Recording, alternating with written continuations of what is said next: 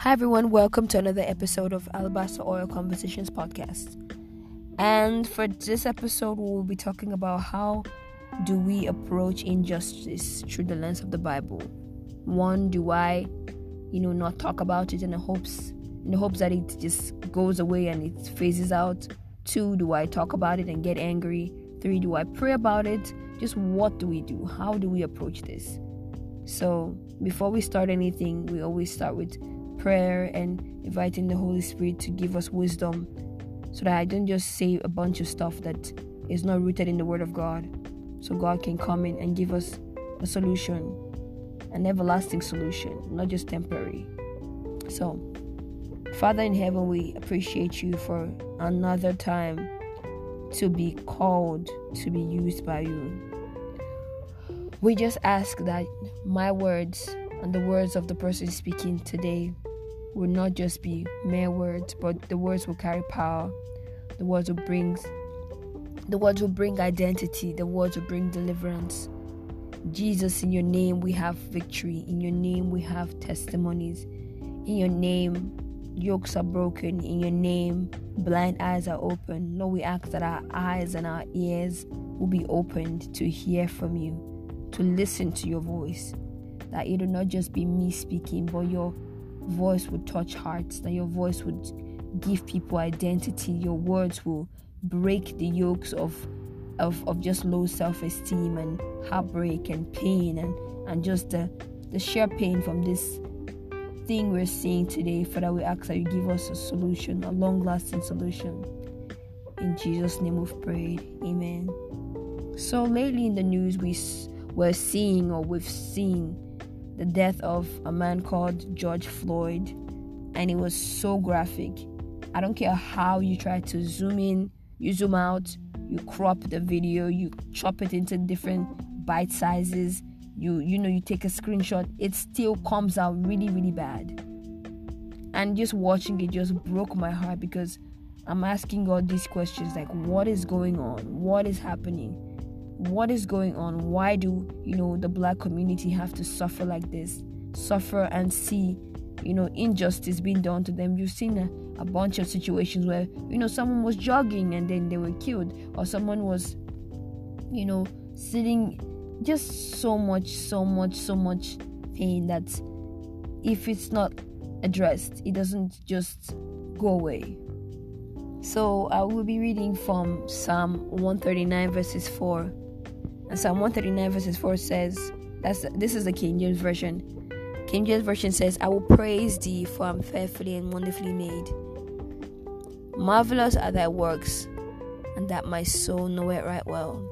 And there's another version, another translation, that is the Passion Translation. And it says, I thank you, God, for making me mysteriously complex. Everything you do is marvelous and breathtaking. It simply amazes me to think about it. How thoroughly you know me. So I would just address this by saying being black is a privilege. It's just an awesome privilege that God, that the Creator, the one who hung the stars, in perfect alignment. And the way God just designed it is that the earth is perfectly positioned some distance away from the sun, that any slight changes could fry the entire people on the earth, but it was perfect the way God designed it. So being whatever race and the gender God designed to give you, he did not make a mistake. I said the God that formed the stars and being and place everything in its place, got to choose your skin color. He got to choose your hair texture. He got to choose your gifts and your talents. He chose the laughter that comes out of your mouth. He chose your family. He chose your spouse. He chose your kids. He chose the job that you're going to be doing. He chose, everything that you have was given to you by God. That's why when the Bible says, don't be too puffed up, no matter what you're doing, if you can sing, if you can dance, if you can write, everything was given to you by God. People say, I'm self-made. I'm like, okay, that's dope, that's good. But there's no such thing as being self-made. Everything that you have, your beauty, your height, your prowess, your knowledge, your skills was given to you by God. So when we see the spirit of injustice trying to take down a specific race, we have to confront it and say, no, you will not operate in my community. You will not, tarnish the image of my generation, because my future children will come into the world that I've left for them. What legacy am I leaving behind?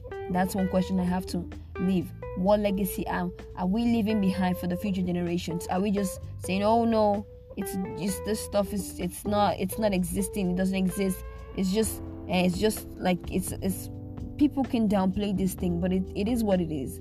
I don't care what you see, because there was even an instance of the lady in the park that she called the police, and she was saying, I feel threatened, I feel unsafe, I feel, just merely because she saw a black man sitting down and bird watching.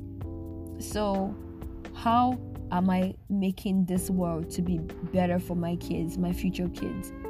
So it's just looking at it through the lens of the Bible and saying, God, my world needs you. My world literally needs you.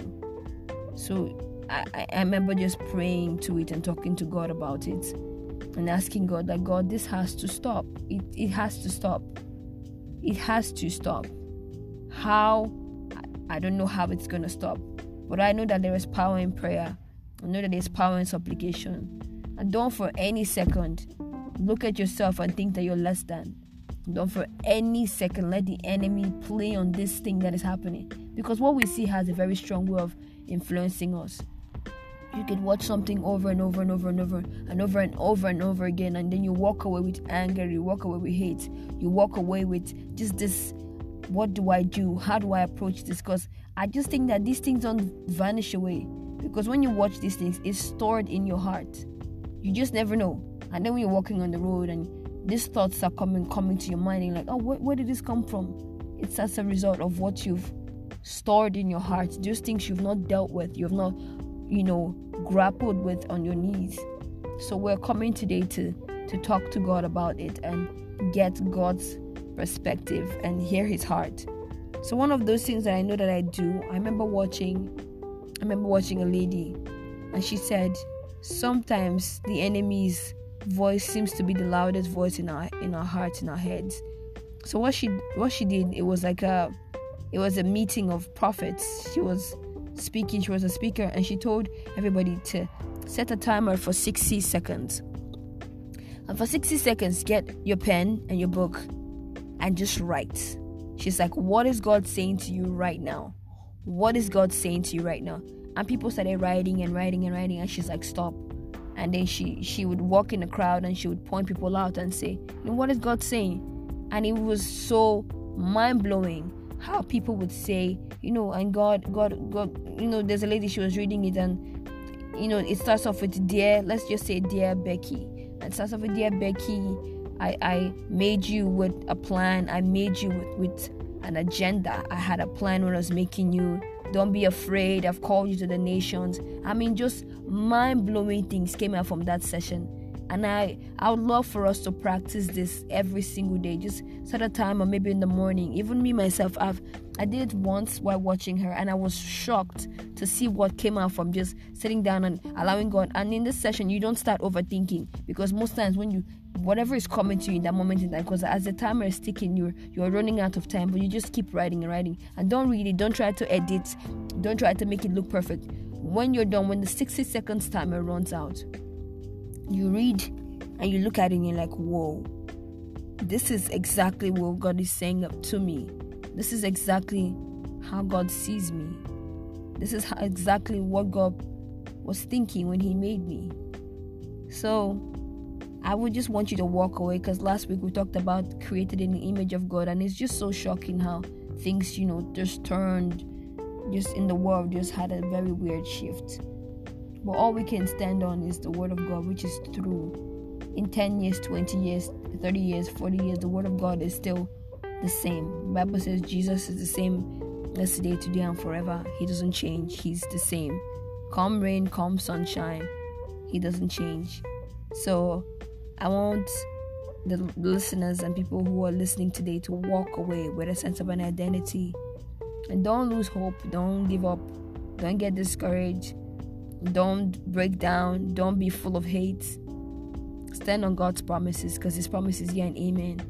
He didn't make a mistake when He made you. I just keep on telling that to myself, because one of the areas the enemy comes to me and pokes at me most times is the area of identity. Just, you're this, you've made so many mistakes, you're just this poking. So that's why I'm very, very, I'll use the word vicious. I'm very vicious when it comes to contending for my identity in God, because the enemy is always bringing accusations, bringing the past things that I've done, bringing these things to the forefront of my mind, and I'm like, no, I'm looking towards the future. I'm looking forward to, doing those things God has called me to do. I'm looking forward to spending time with my friend Jesus.